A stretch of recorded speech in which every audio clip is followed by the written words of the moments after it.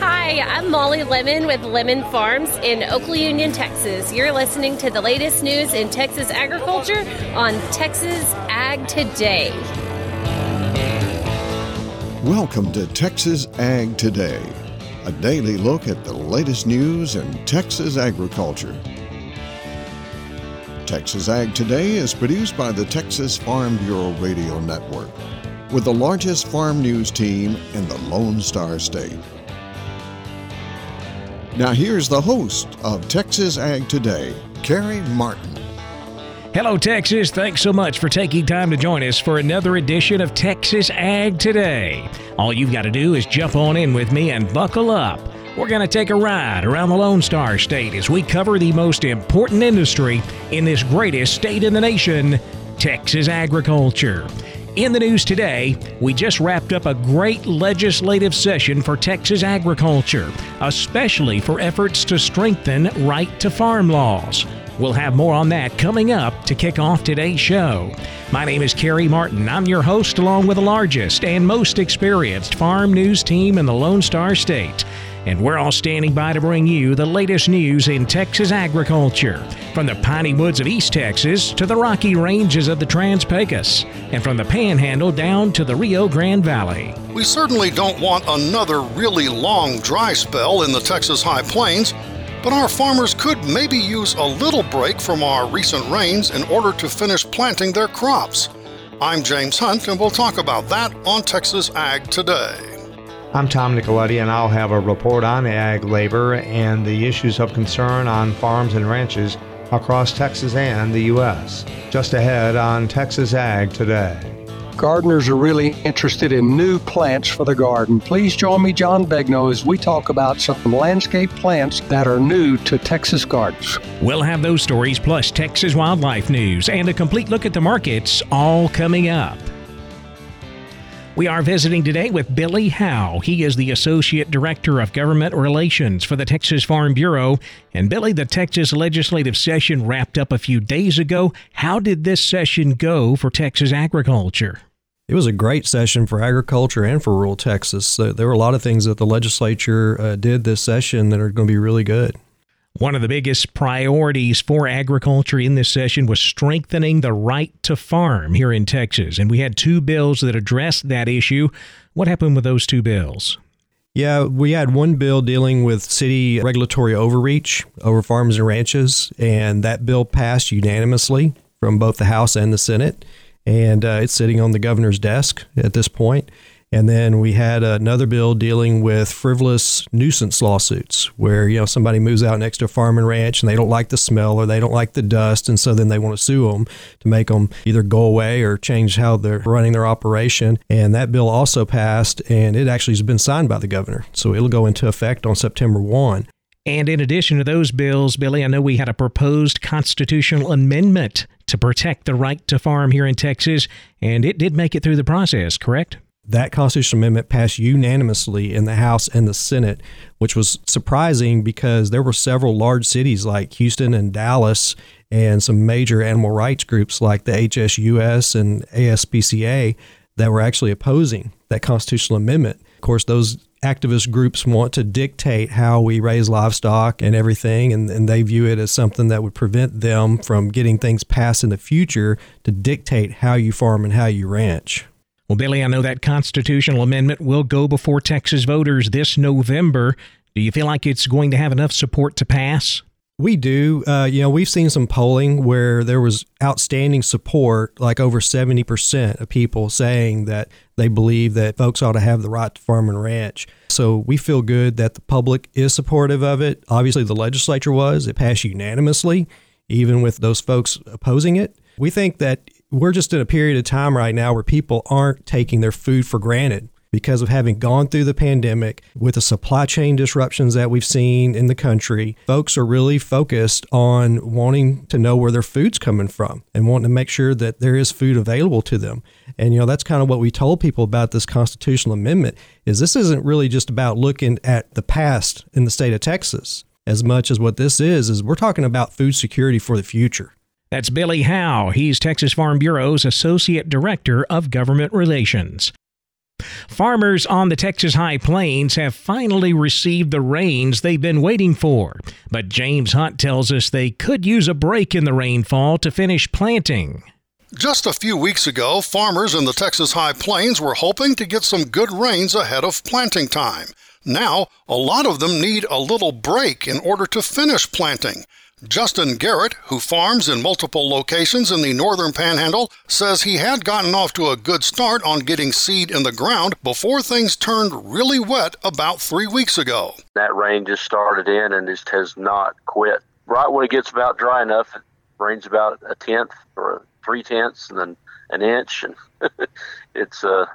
we're just chasing our tail right now. Garrett still needs to finish out planting his corn and seed sorghum, but what he's really feeling pressure with is cotton, where the crop insurance deadline is drawing near. We have just a few days here to try to get that in, and if not, we have alternative crops we can go to, possibly beans and then late plant corn. And beyond planting issues, Garrett also wants the opportunity to do some spraying. That's another challenge we have, is the weed pressures that are way higher than normal. Turn rows, pivot areas around the barn. We just have a lot of weeds that are coming on. I also asked Garrett about a situation that has been a headache for farmers the past couple of years: shortages and high cost for inputs. The supply has definitely increased of things that we were short in the last 2 years. That's been better. The pricing of the main chemicals that we use have come down quite a bit. A lot of the others are pretty much stayed the same as they were a year or two ago. So it's a mixed bag. One input Garrett says is notably higher is the cost of energy to run irrigation systems. But luckily this year we're raining, so we're not spending as much money on our irrigation costs. I'm James Hunt on the Texas Farm Bureau Radio Network. A shortage of ag labor continues to be a huge issue. Tom Nicoletti has the story. My guest today is Hunter Carpenter. He is Senior Director of Public Policy with the Agricultural Retailers Association. And Hunter, your association certainly involved in issues of ag labor across the country. What's your main concern? And certainly there's a lot of shortage of labor across Texas and the nation. That's right, Tom. And we certainly know that agriculture is dependent on a sustainable workforce now more than ever. The current H-2A Ag Guest Worker Visa program needs some statutory reforms if it's to be a workable solution for the ag industry. So we continue to support the establishment of comprehensive immigration reform policy that would also provide a usable guest worker program. So meanwhile, farmers are hampered by the fact that they don't have the workforce on their farms, especially when it comes to a lot of the harvest time and the manual harvest in various crop fields, the Rio Grande Valley citrus orchards, specialty crops. What's the solution in the meantime? That's right. I would also like to point out that not only do we have ag guest worker issues on the harvest side of things, but also on the product delivery side. So in many instances, ag retailers will employ those H-2A workers to deliver pesticide and fertilizer to their grower customers. On Capitol Hill, is there any legislation at this time to address the situation, and what are the prospects of that legislation? The last couple of Congresses, we've had legislation introduced that deals with immigration reform. Unfortunately, we continue to see an impasse on Capitol Hill. We continue to push the message. Even if you're less likely to have success in that arena, it's still good to carry the message to Capitol Hill. That is Hunter Carpenter with the Agricultural Retailers Association. I'm Tom Nicoletti at the Texas Farm Bureau Radio Network.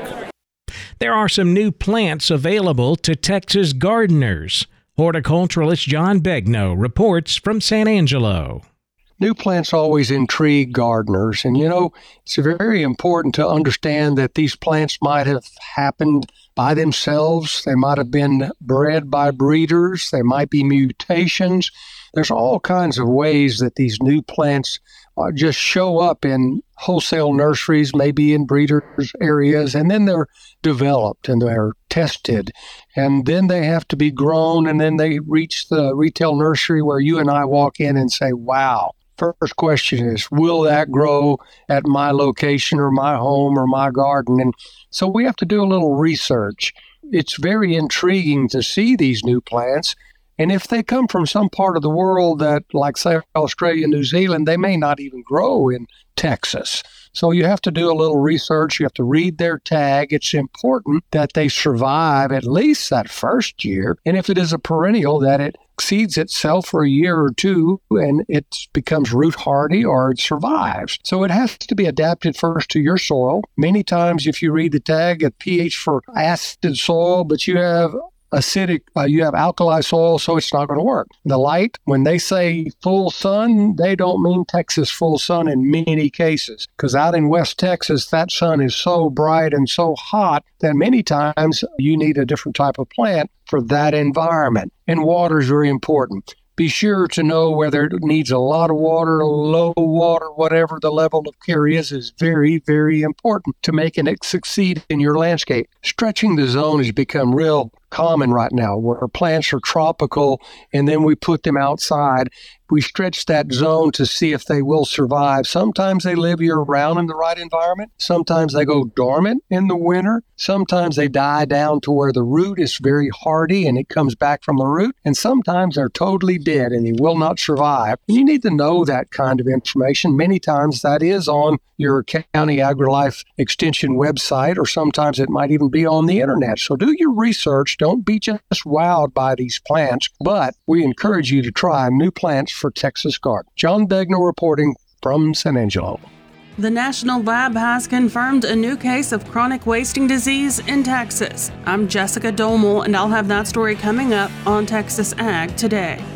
And a new genetic defect has been found in Holstein calves.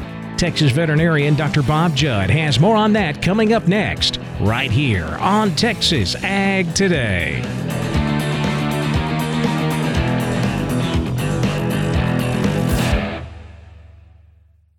Texas Farm Bureau has served farm families in rural Texas for nearly 90 years.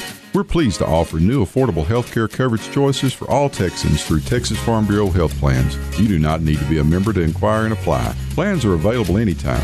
There is no open enrollment period. Our United Healthcare Choice Plus network of providers is one of the largest available. For more information about the different plans, how to apply, or to get a quote for you, your family, or your small business, visit tfbhealth.com. We're keeping you informed on everything happening in Texas agriculture on Texas Ag Today.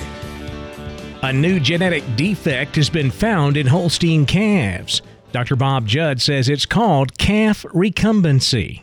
The United States Department of Agriculture, or USDA, university researchers, and dairy genetics companies have been working together to study a defect currently called calf recumbency. Affected newborn calves with the defect are weak and unable to stand at birth or shortly after, while otherwise appearing healthy. Research by Dr. Chad DeChow at Penn State University showed most of the affected calves did not survive beyond 6 weeks after birth. The researchers compared the genetics of 18 affected and 26 non-affected calves and determined the defect is on chromosome 16. They were able to identify the DNA that affects recumbency and found that all affected calves were homozygous for the trait, meaning they inherited 2 copies of the gene, so both parents were affected. The actual gene that causes recumbency was identified in a common Holstein sire born in 2008, and this bull was found in the lineage of all affected calves. The USDA's Animal Improvement and Genomics Lab and the Council on Dairy Breeding are working together to develop a specific test that can be applied to all genotyped animals, but the test is not yet available. In the meantime, 2 tests are being used to determine if cattle are positive or negative. The Genetic Vision's STTM test and the Phoenix Bio test are available, and it is believed that the defect can be eradicated from dairy herds by breeding only non-carrier females to non-carrier bulls. It is difficult to determine which calves to test, as there are multiple causes of recumbency in dairy calves, but this is another possibility that we have to consider when dealing with a recumbent newborn calf. I'm Dr. Bob Judd, and this is the Texas Farm Bureau Radio Network. A new case of chronic wasting disease has been found here in Texas. Jessica Domel has the details in today's Wildlife Report. A free-ranging white-tailed deer has tested positive for chronic wasting disease in San Antonio. According to the Texas Parks and Wildlife Department, the doe was captured in Hollywood Park near Loop 1604 and Highway 281 in late January as part of an effort to reduce overabundant deer populations. Dr. J. Hunter Reed, TPWD wildlife veterinarian, tells us there were no visible signs the animal was in the clinical stages of the fatal neurological deer disease. As a result of the detection, TPWD will implement disease containment measures in the area, and they'll provide recommendations on mitigating disease transmission in Hollywood Park. Those disease containment measures will likely include CWD surveillance and containment zones. Dr. Reed briefed the Texas Parks and Wildlife Commission on the new case last week. Detection occurred in Bexar County after a free-ranging white-tailed deer was found positive following post-mortem testing. Consequently, we proposed to establish a surveillance zone using easily discernible boundaries in addition to a containment zone. As this is an urban deer population with relatively small home ranges, the size of both zones is reduced compared to more rural free-ranging populations. We are seeking permission to publish them as soon as possible so these changes can be considered for adoption in August prior to the next hunting season. TPWD plans to hold community meetings this summer to discuss the disease management actions, CWD zone establishment, and what that means to area residents. CWD affects members of the deer or cervid family, including white-tailed deer, mule deer, and elk. It has a long incubation period, meaning an infected animal may have it and spread it for years before showing any outward symptoms of infection. For the Texas Farm Bureau Radio Network, I'm Jessica Domel. Another higher close in the cattle market on Wednesday, but cotton prices drifted lower. We'll check out all of the livestock, cotton, grain, energy, and financial markets coming up next. Keep it right here on Texas Ag Today.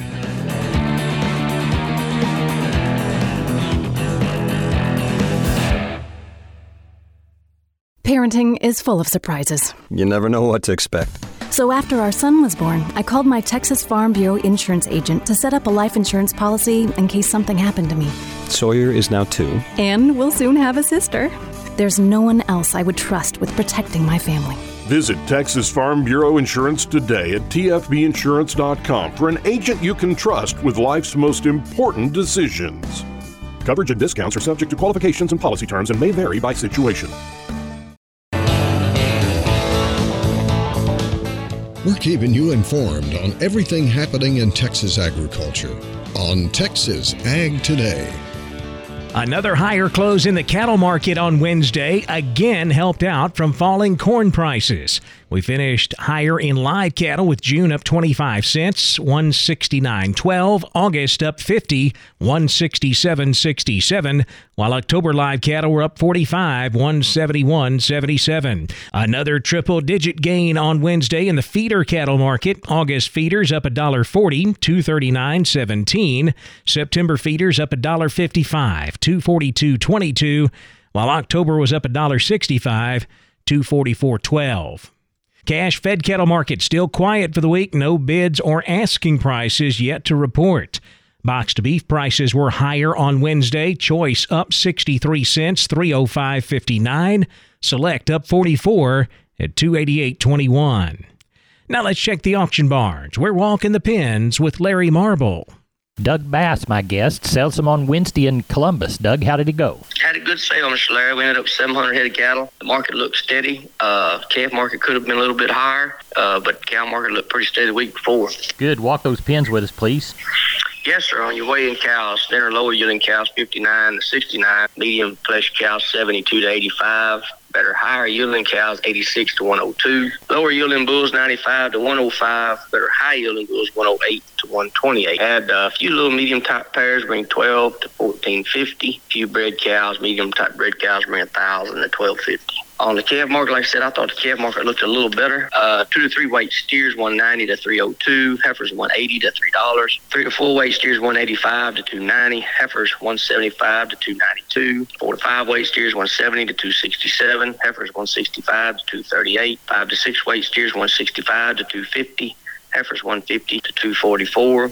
6 to 7 weight steers 168 to 230. Heifers 145 to 206. 7 to 8 weight steers 150 to 211. Heifers 140 to 184. And your 800 to 1,000 pound steers and bull yearlings bring 145 to 195. Heifers 135 to 155. Good. Do you know of anything for this next Wednesday's sale?